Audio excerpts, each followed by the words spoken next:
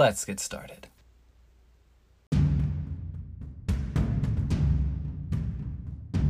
Bottom of the Smash Mountain, Season 1, Episode 28, Melee and Marketing. Let's get to the podcast.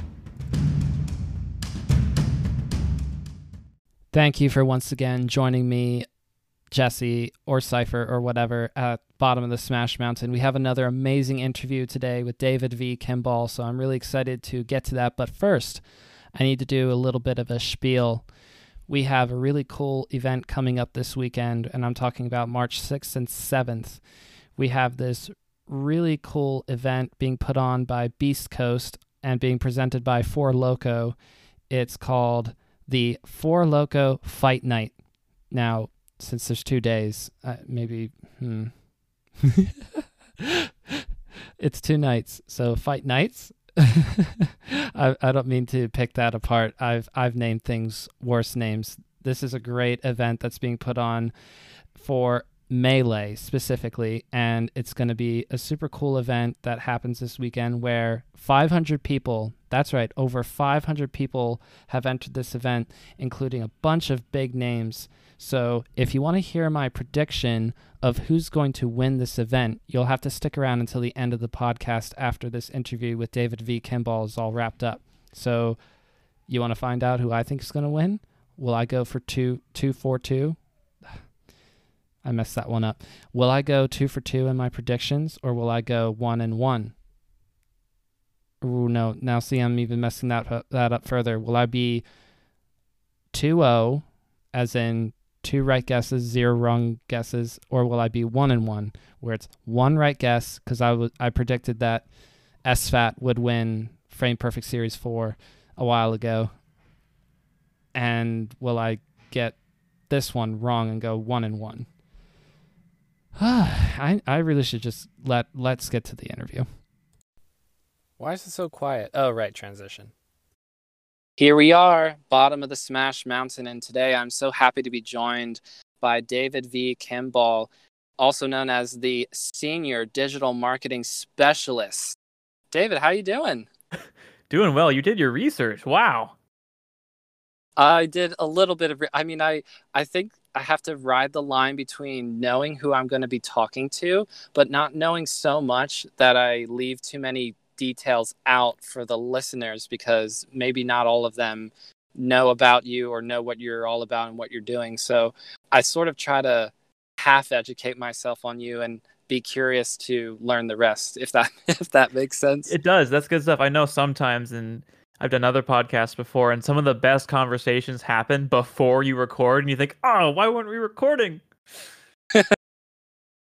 And we were having a great talk about how we were going to go about this specifically, and just to clarify a few things. So hopefully this recorded conversation is better than that, but there's only one way to find out. So let's get to it. That's right. I love it. So I wanted to start off with your origin story for Melee and how it ties into your real life job as a digital marketer. But the beginning, would you mind if we could start there? Not at all, yeah. When you say beginning, are you saying the first time I ever played Smash in general, or are you thinking about my early career stuff? Well, you can do the very first time you picked up that controller and sitting in front of that CRT, if you want to paint that picture, or if you want to go to the part where it started to become not just a hobby and a passion, but also potentially a living. Yeah, happy to do that. I think it's funny. A lot of people in the Smash Melee community have entered the Smash Brothers world at different points in history. And I'm somebody that started playing Smash 64 in 99. And I have a very vivid memory of playing that for the first time at a friend's house. And, not really being familiar with most of the roster. The roster was, only 12 characters. And it just thinking, I got to learn about Fox McCloud and Samus Aran. And, of course, the game was fun. And that's why I got into it. And that's why I wanted to know who these characters were. In 99, I was... I'll give you an exact age for myself. I would be, how old can I do math well? Can I do math? I think I was 7. Was I 7? I think that sounds right. something like that. So I was fairly young, but I got into it a lot at that point. And then I still remember going into a Fred Meyer or something and seeing the demo video for Super Smash Bros. Melee, thinking it was the most realistic, most hype-inducing thing I'd ever seen in my entire life. And the mystery surrounding it, like you could play as a character who is actually two characters. Like, what's with that? And Zelda transforms into a boy. What's with that?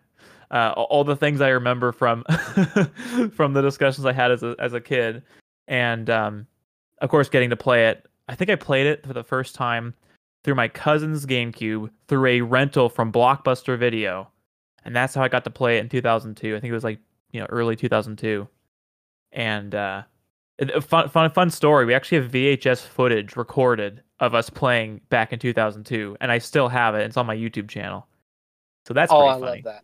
By the way, youtube.com/David V. Kimball, right? Yeah. Hey, wow. I don't have to do any work here. You're doing all the heavy lifting, man. Well, like you said before we started recording, and this is actually something that you wrote about in one of your LinkedIn articles that I read today, where consistency across how you present yourself on all the platforms that you have presence on, consistency is king. To have the same sort of images and phrasings, and then your literal name just kind of come off the same across all boards, and that's something I'm not super consistent at myself on Twitch. I'm not Cypher003, I'm Cypher115, so I got a lot of catching up to do to you. I think if you can be consistent and have one name on everything, as you said, I think you're going to be ahead of the leagues, I'd say. And I think that might have been word for word what you said in your LinkedIn article. That's so cool. That's scary.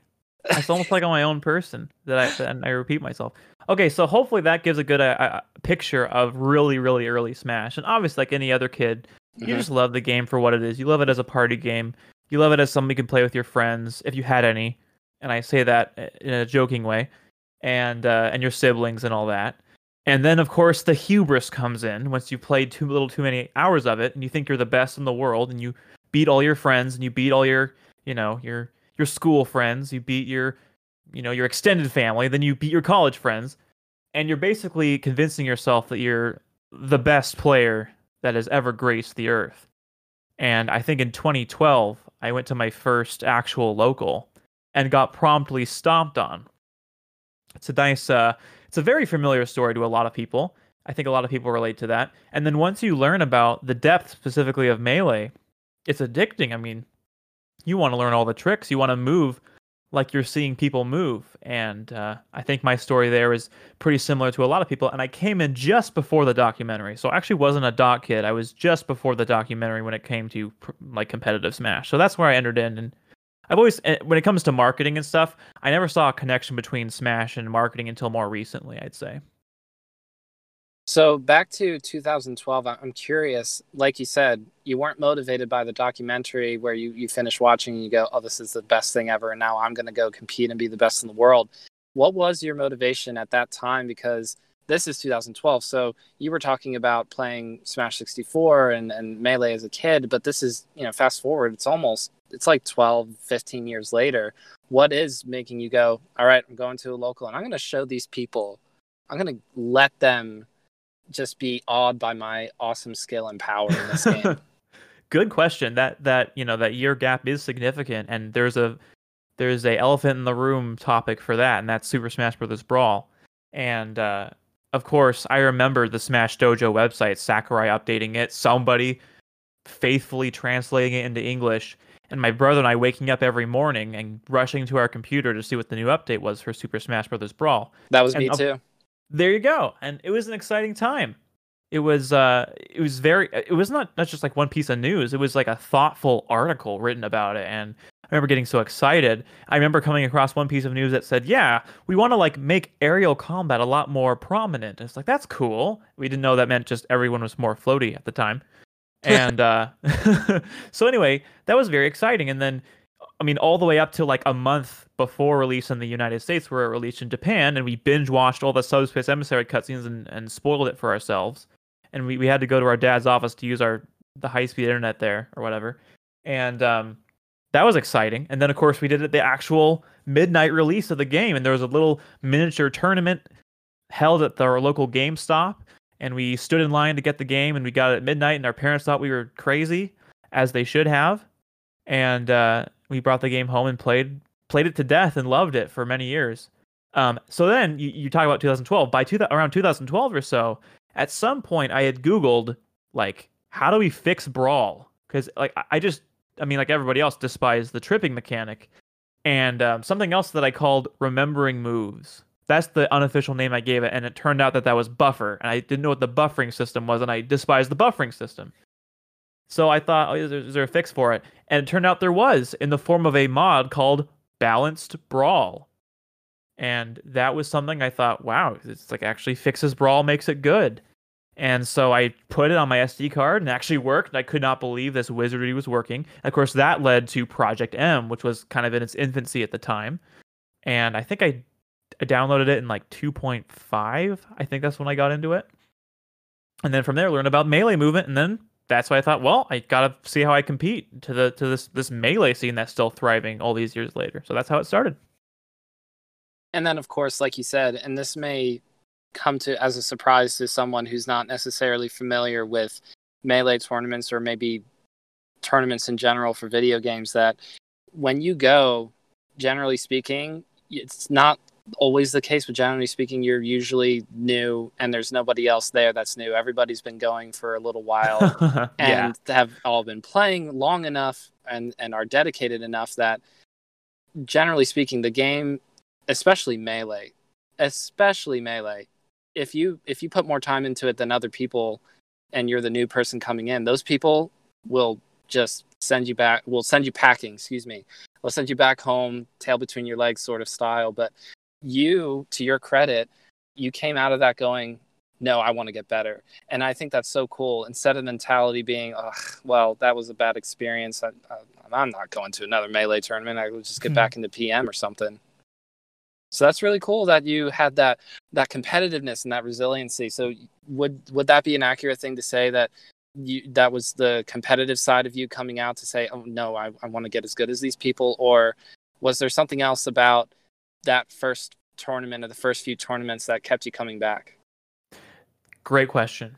I think it'd be an oversimplification to say it was my competitive side that drove me. I think it was a mixture of multiple things. I think that was part of it, but I think even bigger than that was just Melee at that point, or at least Brawl, I didn't have a decision, was my favorite game of all time. I loved Smash, and seeing people's passion for the game is kind of what got me the most interested. And at the time, the Melee community was obviously a lot more vibrant and active than the Brawl one, and I was a lot more interested in the Melee one for the movement and all that. And so I think the biggest thing that drew me in was how passionate and how friendly people were. Because like you said, when you're kind of an outsider and you join in, that's a little bit scary. That's a little intimidating. And obviously what compounds onto that is the skill gap and how significantly better they are than you. And so you can easily be intimidated, but I thought, in spite of all these things, I actually felt an interest, and I felt a draw to the community. Even though it was with a lot of different people I didn't know, from a lot of different backgrounds and all this stuff and all this. And I felt like, you know what? I'm going to do my due diligence, because there really might be something here. And then of course the documentary came out, and that just encouraged me all the more to get involved. So.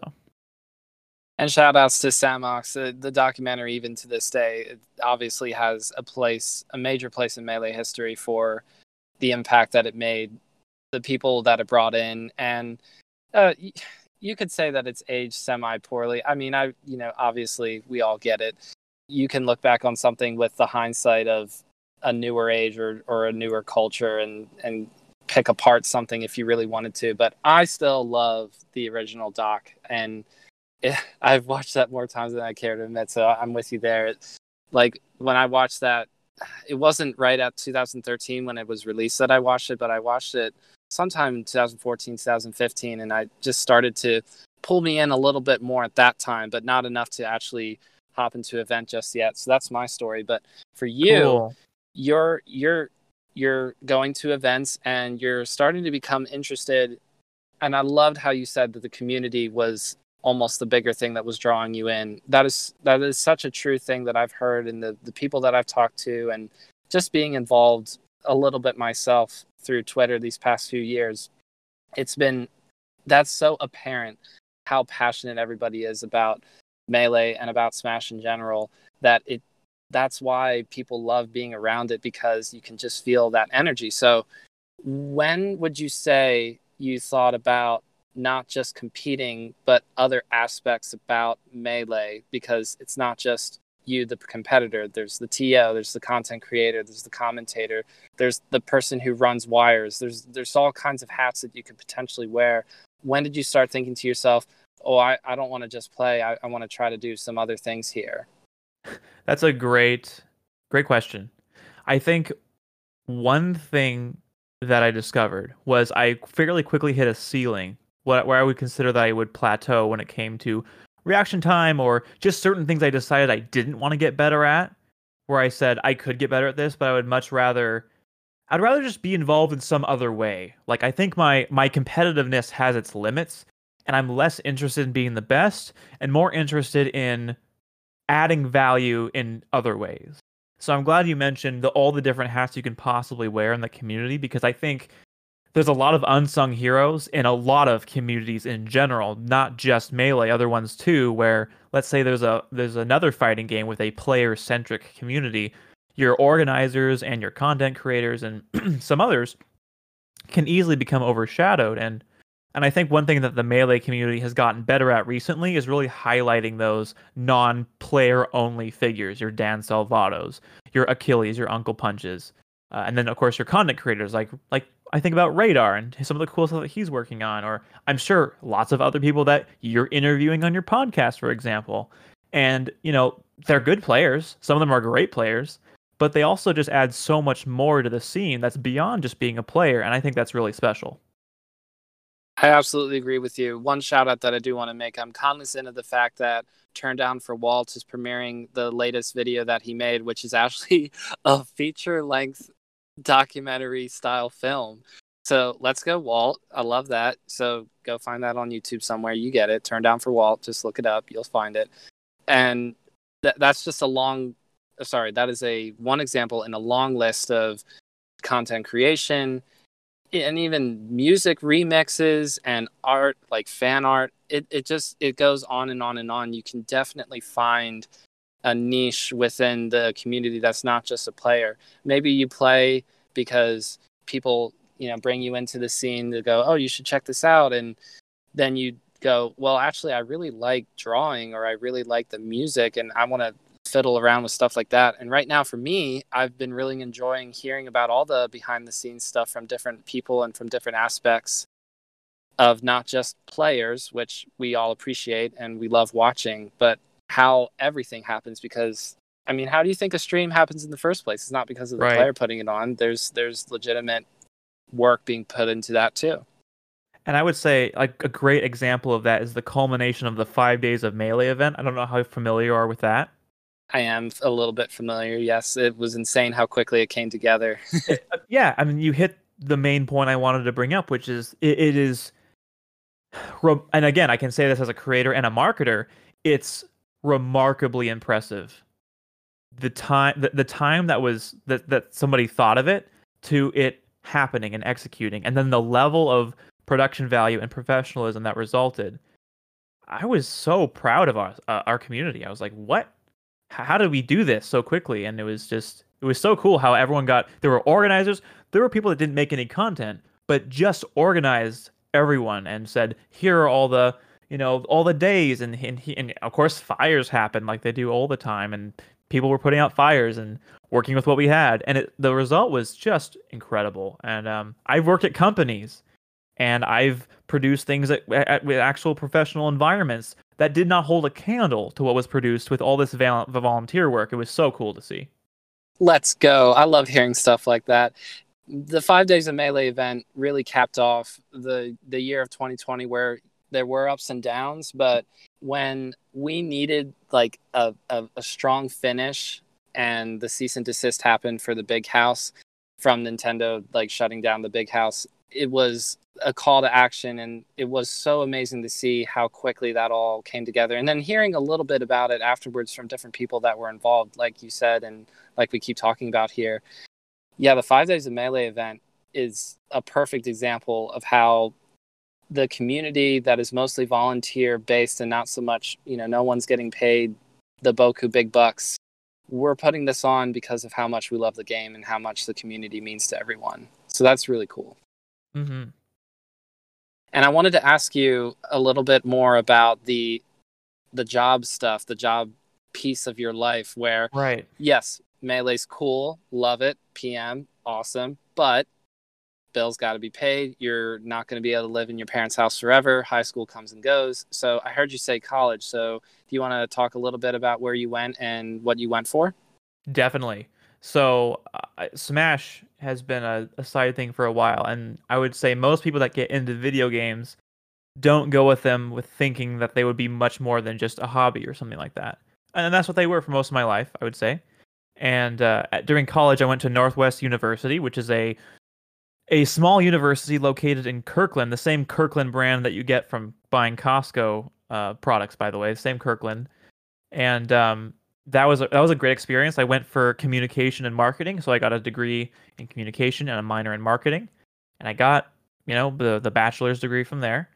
And then I spent the rest of the time trying to pay that off. But before I paid off the debt completely, the loan completely, I did spend some money on getting building a gaming PC and starting to stream for the first time in 2015. And I really enjoyed it, and I was very bad at it and very new at it. And that's another thing that that you'll hear is if you want to make content, just do it. Your worst stuff's going to be the stuff that you do in the beginning, but that needs to be okay. That needs to be something that's not a barrier, because in a year after you produce enough content, you should see a measurable difference between your first piece of content and your 100th piece of content. And that's a good thing. That's a tangent from what you asked me about, but I wanted to bring that up. I love that you wanted to talk about that a little bit, because any Mm-hmm. advice that you have for me is appreciated. I just don't want to make you the advice guy for the entire podcast because, you're more than that, David. I'll just embed all these hints, these very ambiguous hints throughout the episode. You can try to pick up some advice from that. No, if it makes you feel better, the artwork of this podcast is going to be updated for season 2, which rolls out middle of March here. So new artwork and new music. So I'm very excited about it. Very nice, making those incremental upgrades. I love it. It's fun to be part of your process as you're like building and increasing. That's really fun. So, and also thanks for taking the initiative to reach out to me. This has been really awesome so far. Oh, I'm glad you're having a good time. So to anyone who's listening, we're having a good time. I hope you are too. And to get back to graduating from Northwestern, getting a job in marketing, I assume, have you sort of bounced around in your career, or have you settled in one place? Good question. I would say I worked at a creative agency out of college. Actually, I worked with Microsoft for a bit, for a while, but that was only a contract job. And so after I did some stuff with the Microsoft Surface team and Windows Phone team for a bit, I did some traveling, and it was a great experience. But it wasn't to last, unfortunately, although I really enjoyed my time there. I moved on to a creative and marketing agency, and I didn't stick around with them for too long. It was a little less than a year, I'd say. But I got some really good experience, and then I ended up working at a staffing company, which is where I work at now for the last 5 years. And I've been really able to focus on different kinds of online reputation management, and I've gotten a ton of marketing experience at this company, which I'm really thankful for.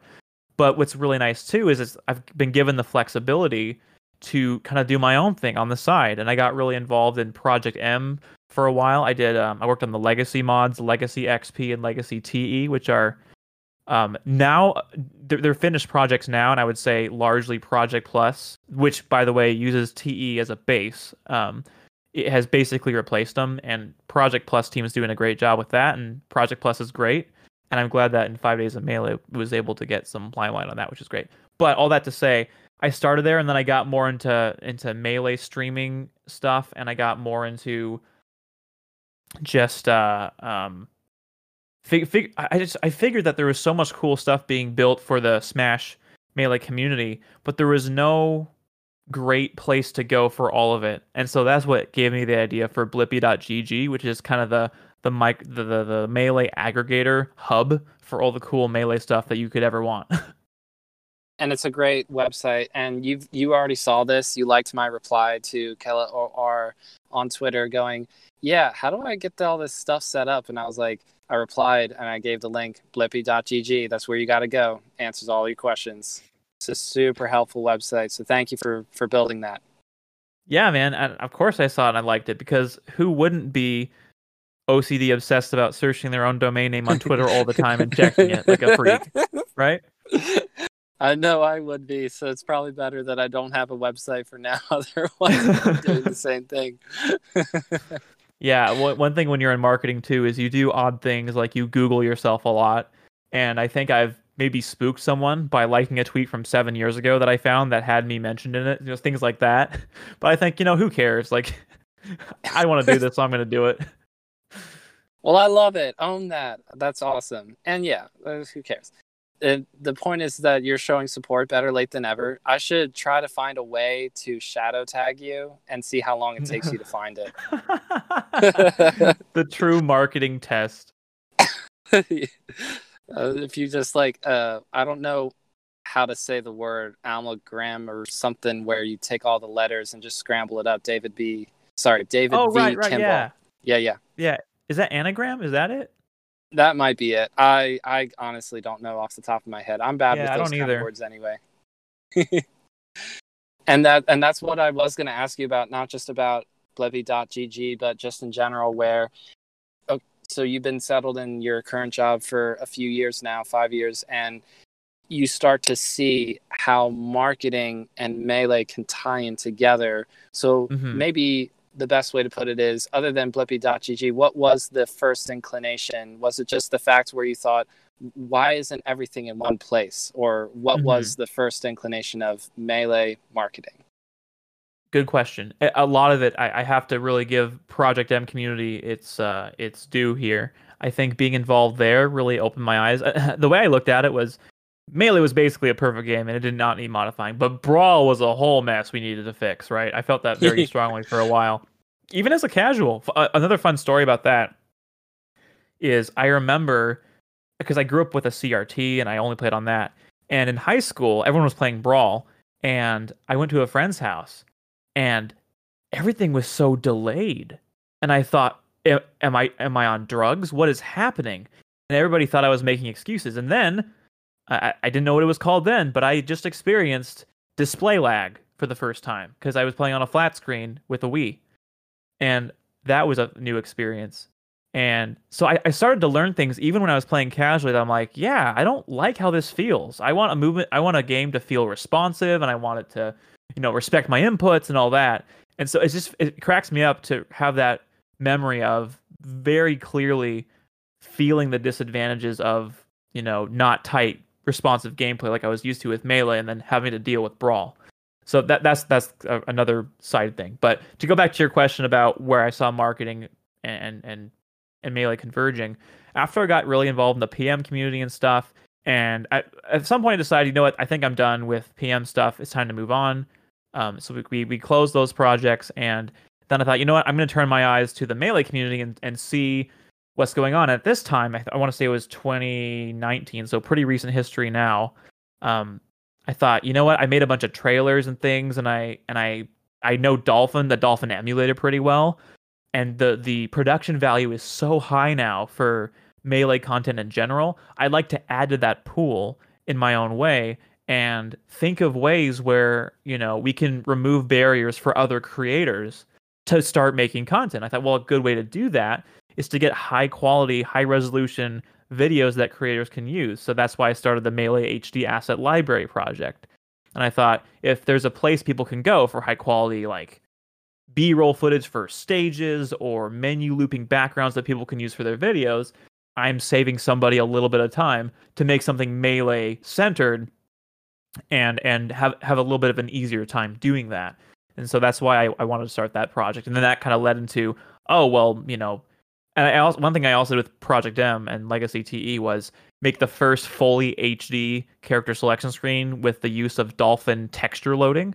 And so every single portrait and every stock icon, every battle portrait in Brawl and PM, they have battle portraits, was HD, and that had never been done before. there was that really awesome HD project. I don't remember who makes it, but shout outs to this person. I can't remember what they're called, but they have a really nice HD project for Brawl and PM, but not all the portraits were remade. So I was able to do that for the first time. I thought, why not do that for Melee? So that project is still in the works and not quite finished yet, but I'm still working on it, and people are really wanting this. And I think the potential for tools and the potential for TOs and for streamers is huge.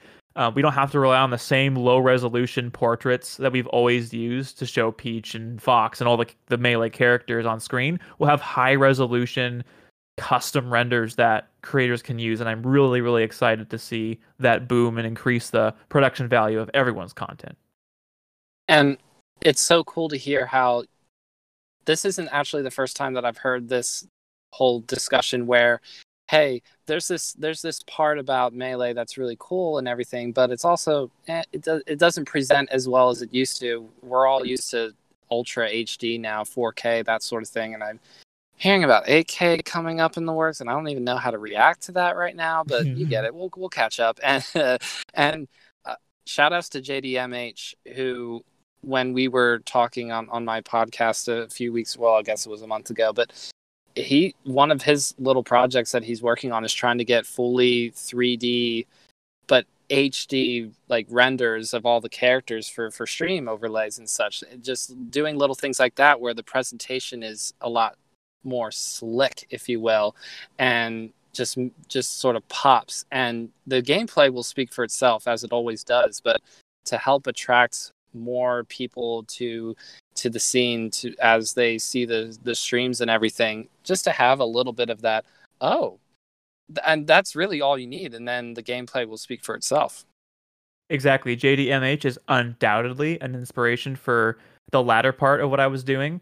And he actually used a lot of similar methods that I had used for Project M, and what I called at the time the cosmetic standardization project, which is another thing that I worked on and I founded, which is now being continued without me, in great capable hands for PM and TE. But I wanted to make a sort of a response to that with Melee, and one thing that I want to do specifically is mimic the lighting for the portraits as closely as possible and get it to be as much of an authentic re-rendering as possible, because I think one thing that it's easy to do is want to correct the lighting, or and for stream overlay stuff, that's great, but for the Melee HD CSS project, I want it to be as close to the source material as possible.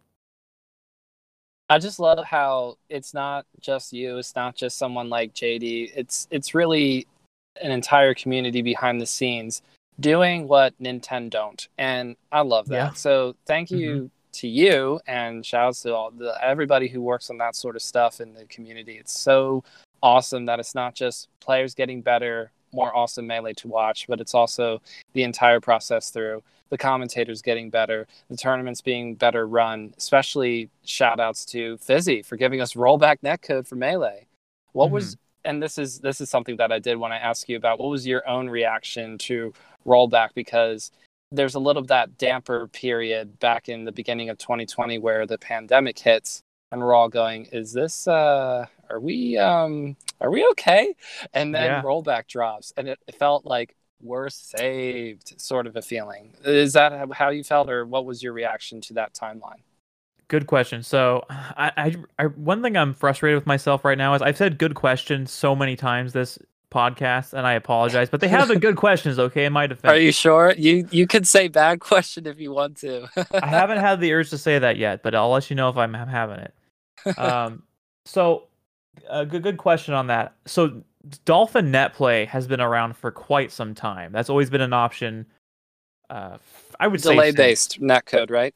Exactly. So your standard Dolphin Netplay, I don't know the technical term for it, but for all intents and purposes, we'll call it like delay-based netplay. And I was kind of a CRT purist, a in-person playing purist, and I put up with the netplay. And let's be clear, the technology behind it is remarkable, and the fact that it exists is a blessing. I want to make that very clear. But in terms of how it feels compared to in person, it is not comparable. And people would say, "Oh, well, if someone's just an hour away and you're you're 30, your ping is like 30. It's the same thing. And I said, I'm sorry, it's not the same thing. And I would always push back on that. People would always try to get me to say that it was the same, especially people in the modding community. I said, no, it's not. But after Fizzy came out with rollback, and he quit his job, and the story's been told to death, at least in this community. But props to him. He has basically got as close as humanly possible to an in-person experience, and it is significantly closer than anything we've had before. So in that sense, yeah, I would say this is nothing small. This is enormous for the community. And now you have it where more like top players are more willing to consider rollback net play through Slippi a viable alternative to in person. I think you will still see across the board, though, that it's not a perfect replacement. I don't know that that's ever going to be possible. But as far as anything that gets as close as Slippi does, I don't think we'll find anything better. And to make it clear to anyone who may not necessarily know, it's almost the best thing out there across fighting games, period. Some fighting games that are made by AAA developers don't even have rollback netcode in the first place. So just to make that clear, we talk about it being, if it could get any better, but really, this is the rollback netcode that Melee has through the emulator is about as good as it gets for online experience. If you're playing another game, and sorry to dunk on Ultimate like this, but if you play Ultimate and you're saying to yourself, man, do I hate playing online with this game, try Melee, try Slippi. You will see a difference right away. Oh my gosh, yeah, you'll feel it instantly. And I'm really glad you brought that up when you compare it to other fighting games. Because yeah, if you use Ultimate as an example, it's actually ludicrous. There's a really great, I don't remember who makes it. I linked to it on my Twitter somewhere, but there's a really good comparison of controller latency based on game, and they use a GameCube controller, from what I remember, as the standard to measure each game by. And obviously the 3DS version doesn't work this way, but they compare all the Smash games, and Smash Melee, its best benchmark, is the least laggy game, and Smash 64 is right there too, very closely behind. And then the most laggy Smash game, more than Smash 4, more than Brawl, is Ultimate. And that is nothing to do with the online. This is base game lag, right? You have that, you have the buffer, and then you have the additional lag added onto your online experience before distance is even factored into it. And then you have another layer of delay. So the difference between rollback Melee and Ultimate is like enormous. And to be honest, I'm surprised people put up with Ultimate Online at all. It's probably just because it's sort of that feeling where it's the game that they like, and it's the game that they played first out of the Smash franchise, and they go, oh, Melee? I mean, But if you ever give it a chance, I promise you will notice the difference right away. You'll think to yourself, oh, there's not as many characters, but you play for a few hours and you just start to intuitively grasp different concepts, and then you start to learn about advanced techniques, and then you start feeling rewarded for all of your hard work and practicing, and boom, you're off to the races. So agreed. Just in case anybody wasn't convinced by now, hopefully this will convince you to give Melee a try as compared to another game that either has delay-based netcode to maybe give that a skip, come to Melee, or otherwise. I think a good way to think about it is if Melee is the one game that I'll play with somebody, and as they are destroying me, I will be loving it more.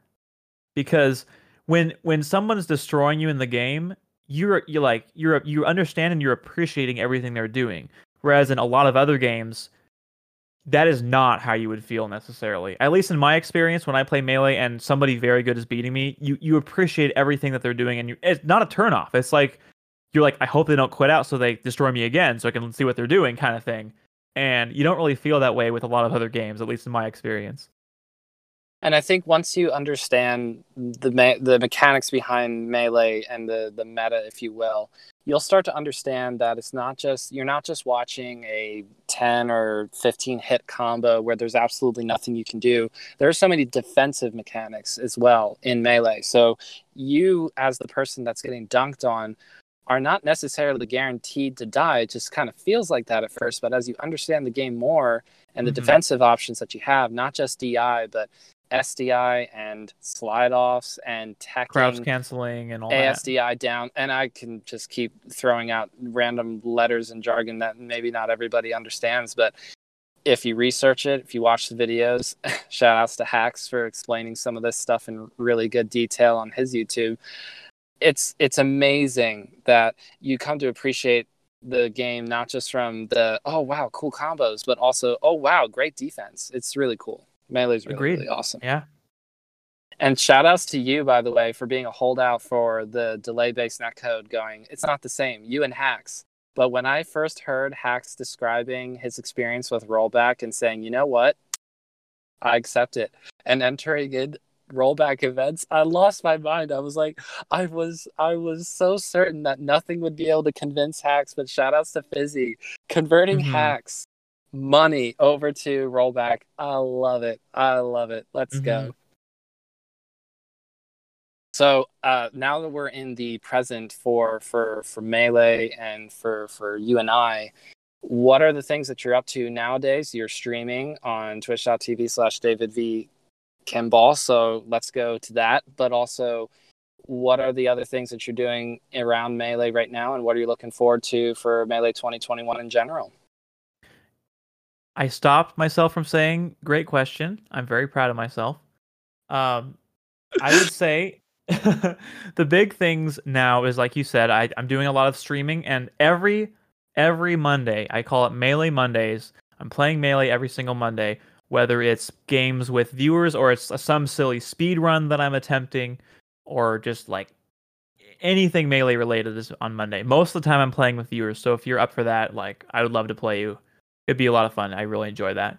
And then on other days I do variety stuff, so I'll do ROM hacks, and then on Wednesdays I'll do community games, so playing any other game with viewers.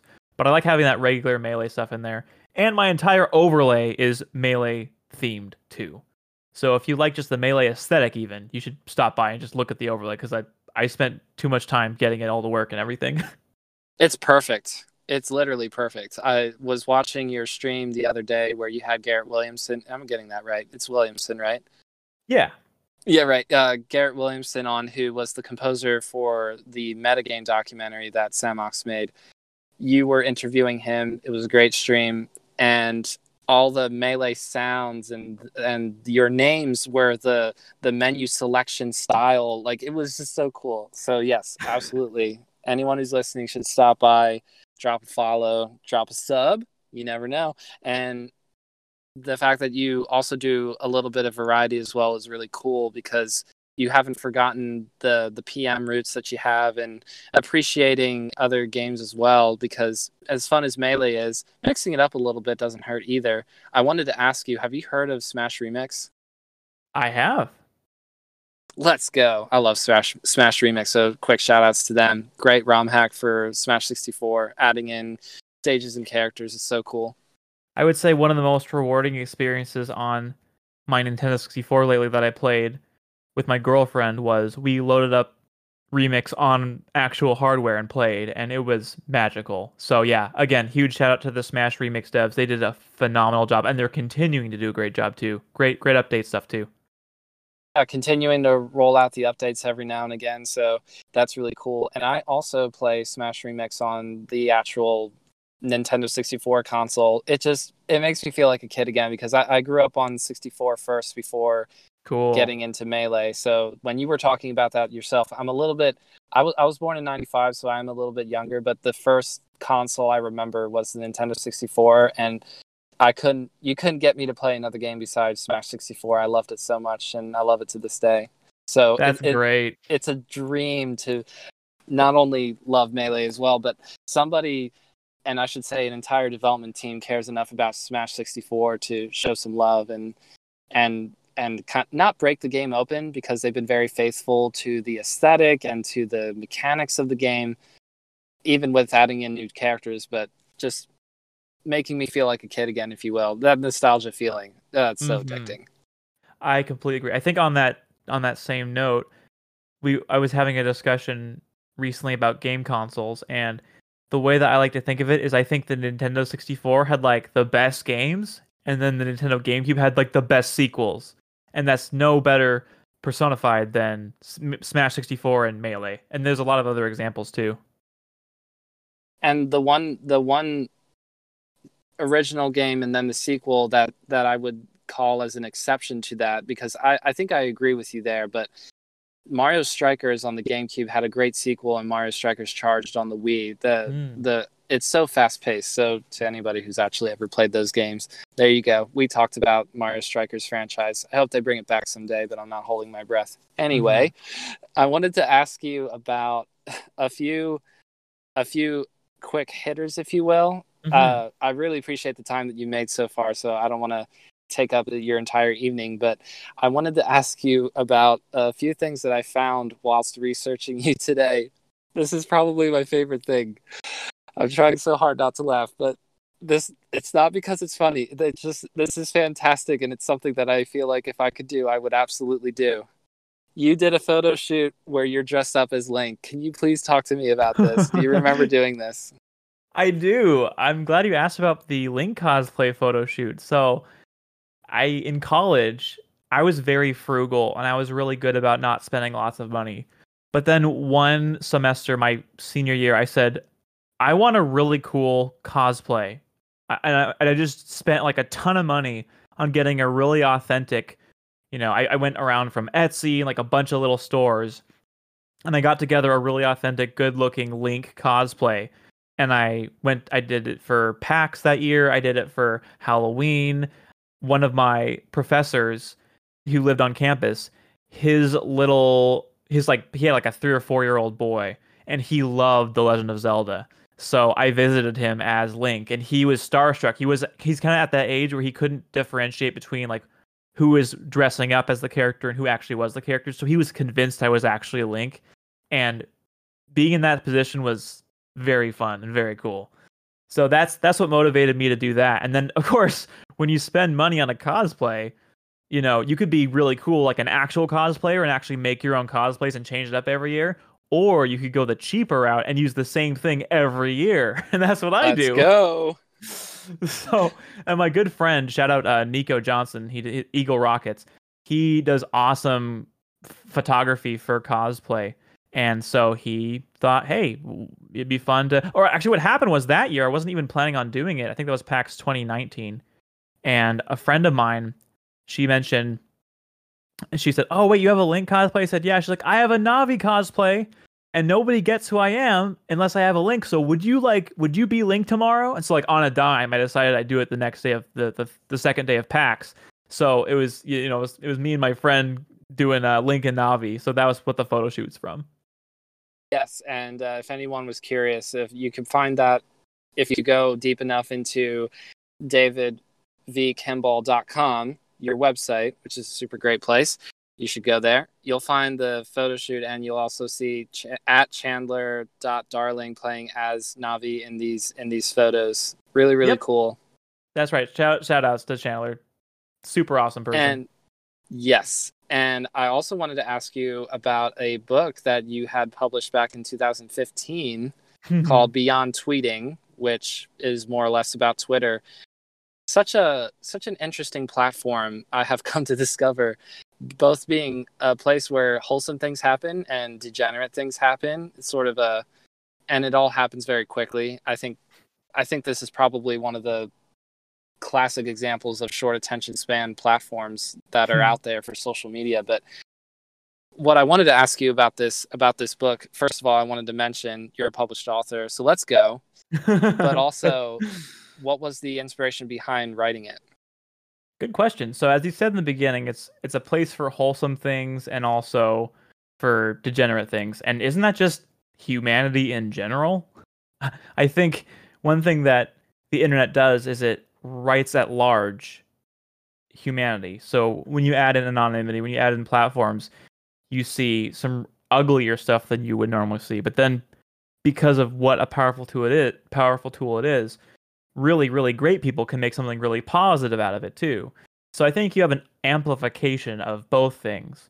But because controversy and things that are generally considered negative can become more profitable in a sense. You think about news, and news is more profitable if it talks about things that are negative. Once you think of it in that light, it makes sense why the more negative things are more forefront in people's minds. But the reason why I wanted to write the book was because I felt like the gig I got at Microsoft was essentially because of Twitter. A lot of my best friends I've met through that platform. A lot of great opportunities I've had is because of Twitter, and I just felt like people really misunderstood it and didn't really understand its utility. And so I decided to compile kind of a fairly short book. I think it's 70 pages about ways you can use Twitter to kind of build a community and become an authority on a particular subject or something that you are interested in.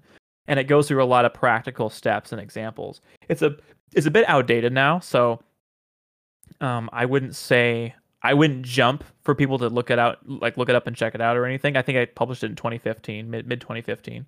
But I would say a lot of the principles still hold true overall. Yeah, that is the important thing to remember here. The social media platforms evolve very, very quickly compared to like public television or other media.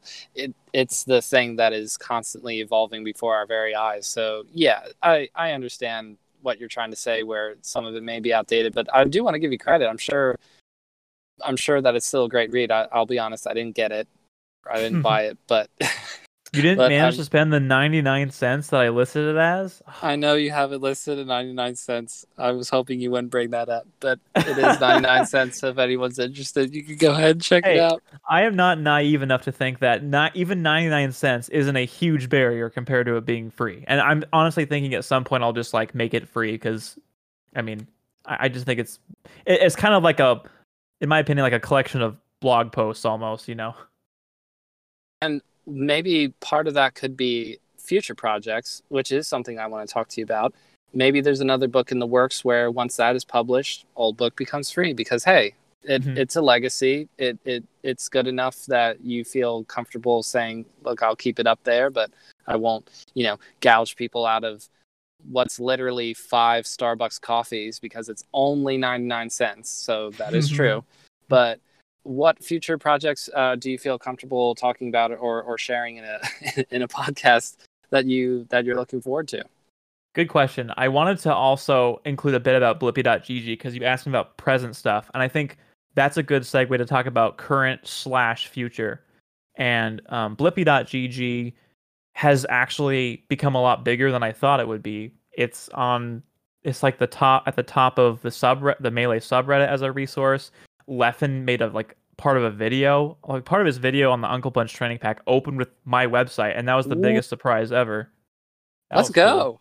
Yeah, I was not expecting that, and just people have been very supportive of it. I think people have really longed for a unified, decent looking, and I say decent looking because people bring that up a lot about they like the experience of the website.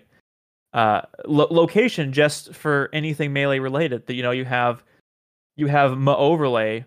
Bacaglios made. I'm butchering the name, but you have this GameCube input display for Dolphin. That's a powerful tool. It's also a music player for Slippy, and it's just on GitHub. And that's if you're not on GitHub all the time, you're gonna miss it. And I think for more casual people, they need kind of a landing page that kind of aggregates this stuff, so you're not going to the corners of the internet to find these really cool tools. And I originally made it just for creators. I said, we need a centralized place for Melee creators. But then, I started adding Slippy links and stuff, and I thought, you know what? Actually, let's make this more broad. Let's make this, and even Leffen said himself, like, this is how you get into Melee. Go to this website. And I thought that's what this website is now. It's you want to get into Melee, like start here, buy the disc here, download Slippy here.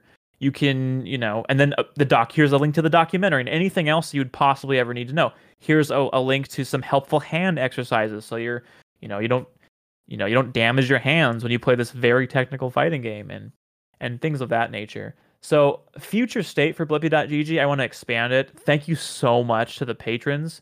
I opened a Patreon somewhat recently, and people have come through for that, and I'm really, really grateful because, as dumb as this sounds, the .gg domain name is kind of expensive, but I wanted to make it easy, and Leffen in his video said, You want to visit this website? It's just Slippy with a B. It's just Blippy. And I'm like, exactly. That's what I wanted people to remember. And that's my marketing side getting happy that something like that worked. And and I'm going to be adding more things to it. One thing I have in the works is an optimized page. Shout outs to Deep Cuts in the community. He's been very helpful in the Slippy the Blippy development process in terms of what resources people want, helpful resources in general. Massive shout outs to that guy. Really, really helpful.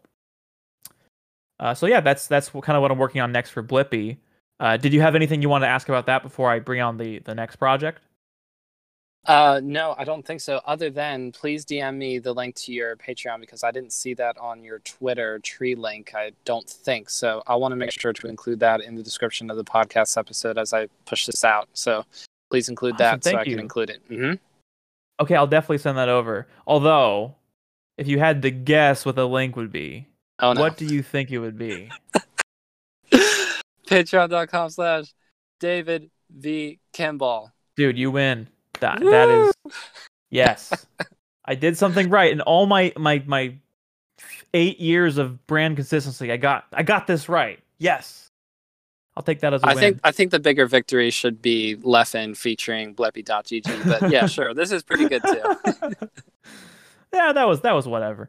No, but and I'm just very enthusiastic about it. I'm enthusiastic that the community has been so positively receptive to it and that they want to help with it. And I see people asking about Melee and then people giving that link to people, including yourself. You did that yourself, and that was so cool. And I just love seeing that. It makes me so happy every time people do that, and it gives me the motivation to continue to keep the site up and make Melee a more accessible place. We actually just opened a Discord server too, which you can get to at discord.gg/Melee. And that's a place for if you want to get into Melee, that's for if you want to leave feedback for the site or share resources.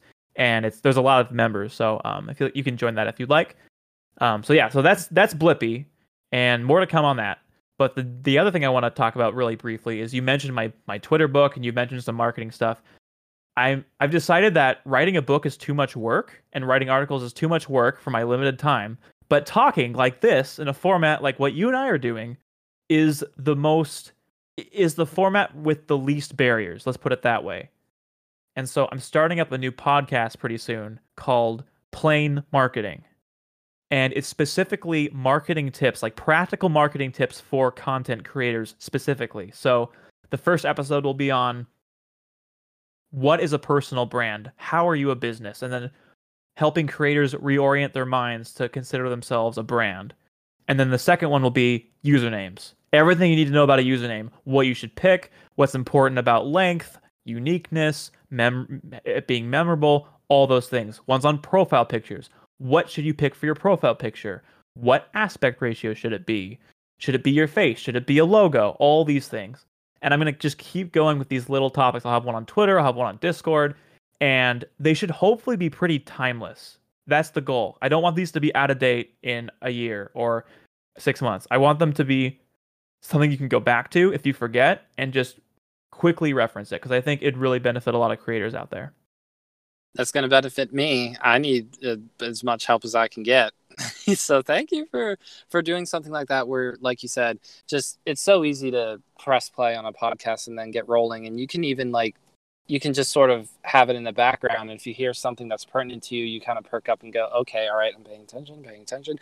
Not that we're trying to discredit you. I think one of the things that you had previously said about this that I heard you talking about is that you wanted it to be not an hour and a half sort of length, but just sort of between like 15 and 20 minute podcast episodes. Exactly. Yep. And that's perfect. So I'm really excited about that. Plain Marketing podcast coming to a popular podcasting platform near you. That's right. And it'll be available on the web at plain.marketing.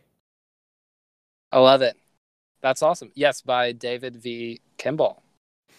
Man, dude, I need to hire you as like my promoter or something. You're doing a great job. Thank you.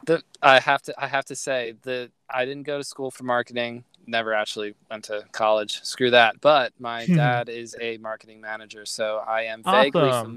vaguely familiar with it. Yeah, that's the sort of semi connection. My dad's a marketer, so I think I know about this stuff. Props to your dad. He's gotta be just looking up all the new stuff all the time and being on it. That's what marketing managers have got to do. So to finish up, I had one more question for you, and you can either just sort of quickly go over it, or you can take your time if you want to. You've been very generous with your time so far, but I just wanted to bring this up because it's something that's important to me is faith, and you have on your Twitter bio a verse from Romans 10:9, and if you don't mind, I'd just like to. Oh, I should read it in a public domain Bible, otherwise somebody's going to come after me.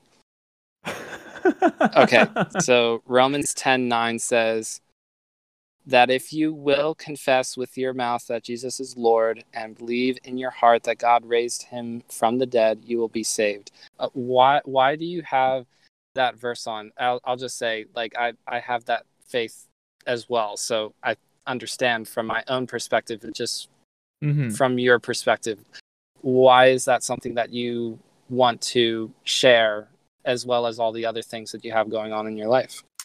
Yeah, I think when it comes to faith and when it comes to things that really matter, because we talked about Melee, we talked about marketing, we talked about a lot of things, and I will be the first to say none of those things really matter compared to like the truth and love and your family and these bigger than yourself things that I guess to some degree, community and Melee is bigger than yourself in some ways. But I'm talking about like big universal truth, stuff that really, really matters. And when it comes to all that stuff, I'm kind of a pragmatist. And the way that I see it is you only have so much influence, and then of that influence, you will always discredit yourself and underestimate how much of impact and influence you can have on other people. And I've decided that Romans 10:9 as a biblical passage is the most practical explanation for like the faith in general. So when it comes to Christianity, mostly everything you need is between Romans 10:9 and John 3:16. And as a pragmatist, I say, hey, if they only hear one or two verses ever, then those are the most important ones that sum up the faith in general. So I guess I'd approach it from that perspective.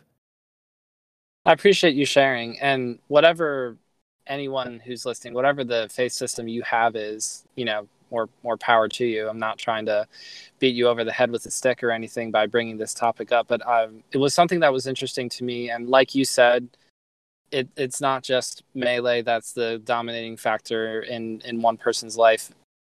I have a wife, I have 2 children, so I recognize that it's a total picture of what is in your life, right? So yeah, faith, family, and those sort of things, those are really, really important as well, to have that balance so that the Melee piece can be awesome, because it is dangerous to sort of put all of your eggs into one basket no matter what it is. So it's really cool to hear that your perspective is one of trying to be a bit more balanced with it.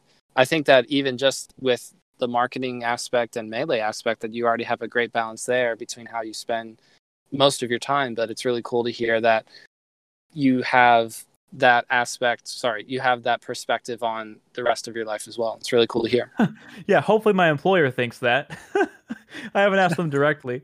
Oh, well, and in the marketing sense, there's a certain amount of public displaying of all that stuff, right? That's sort of the idea. So I'm sure they know that you do this whole Melee side hustle thing, but maybe it's better that they only vaguely.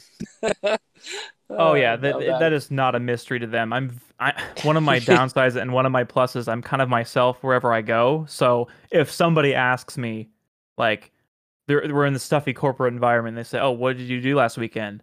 And I'm thinking they really don't want to know, but I'm going to tell them, "Oh, I speedran this game called Melee on the Nintendo GameCube from 2001, and I set a world record. I spent 5 hours doing it." And they're going to go, "Great," But I'm sorry, like that's what I did, and I want to talk about it. So there you go. And it's important to spread the gospel of Melee. Okay, somebody's gonna hit me over the head with that. But to spread the good news of Melee to the corporate offices of the world, maybe CRTs will start showing up in those rooms again someday soon. Who knows? Let's go. So yes, let's plug all of your stuff before we get going one more time. David, thank you so much for coming on. Where can the people find you? Great question. I think for simplicity, people prefer different platforms. Some people like Twitter, some people like Twitch. If you want the central hub of where you can best connect with me on your favorite platform, just davidvkimball.com is a good place to go, and you'll find any link you could possibly imagine there. So that's where you can find me. And I'll be sure to share as many of those as I can on the description of this podcast episode. But I think the first leading one shall be davidvkimball.com, because like you said, it gets you going to everything else. So David, thank you so much for coming on to Bottom of Smash Mountain. I really appreciate it. Yeah, Cypher, you were a great host, and I really enjoyed my time here. I hope you get tons more guests and that your podcast explodes. One step at a time. It's a journey. Why is it so quiet? Oh, right, transition. Okay, so shout outs to myself at the top of this podcast where I couldn't talk about going 1 for 2, 2 for 2, mixing that up with the 2-0 or 1-1.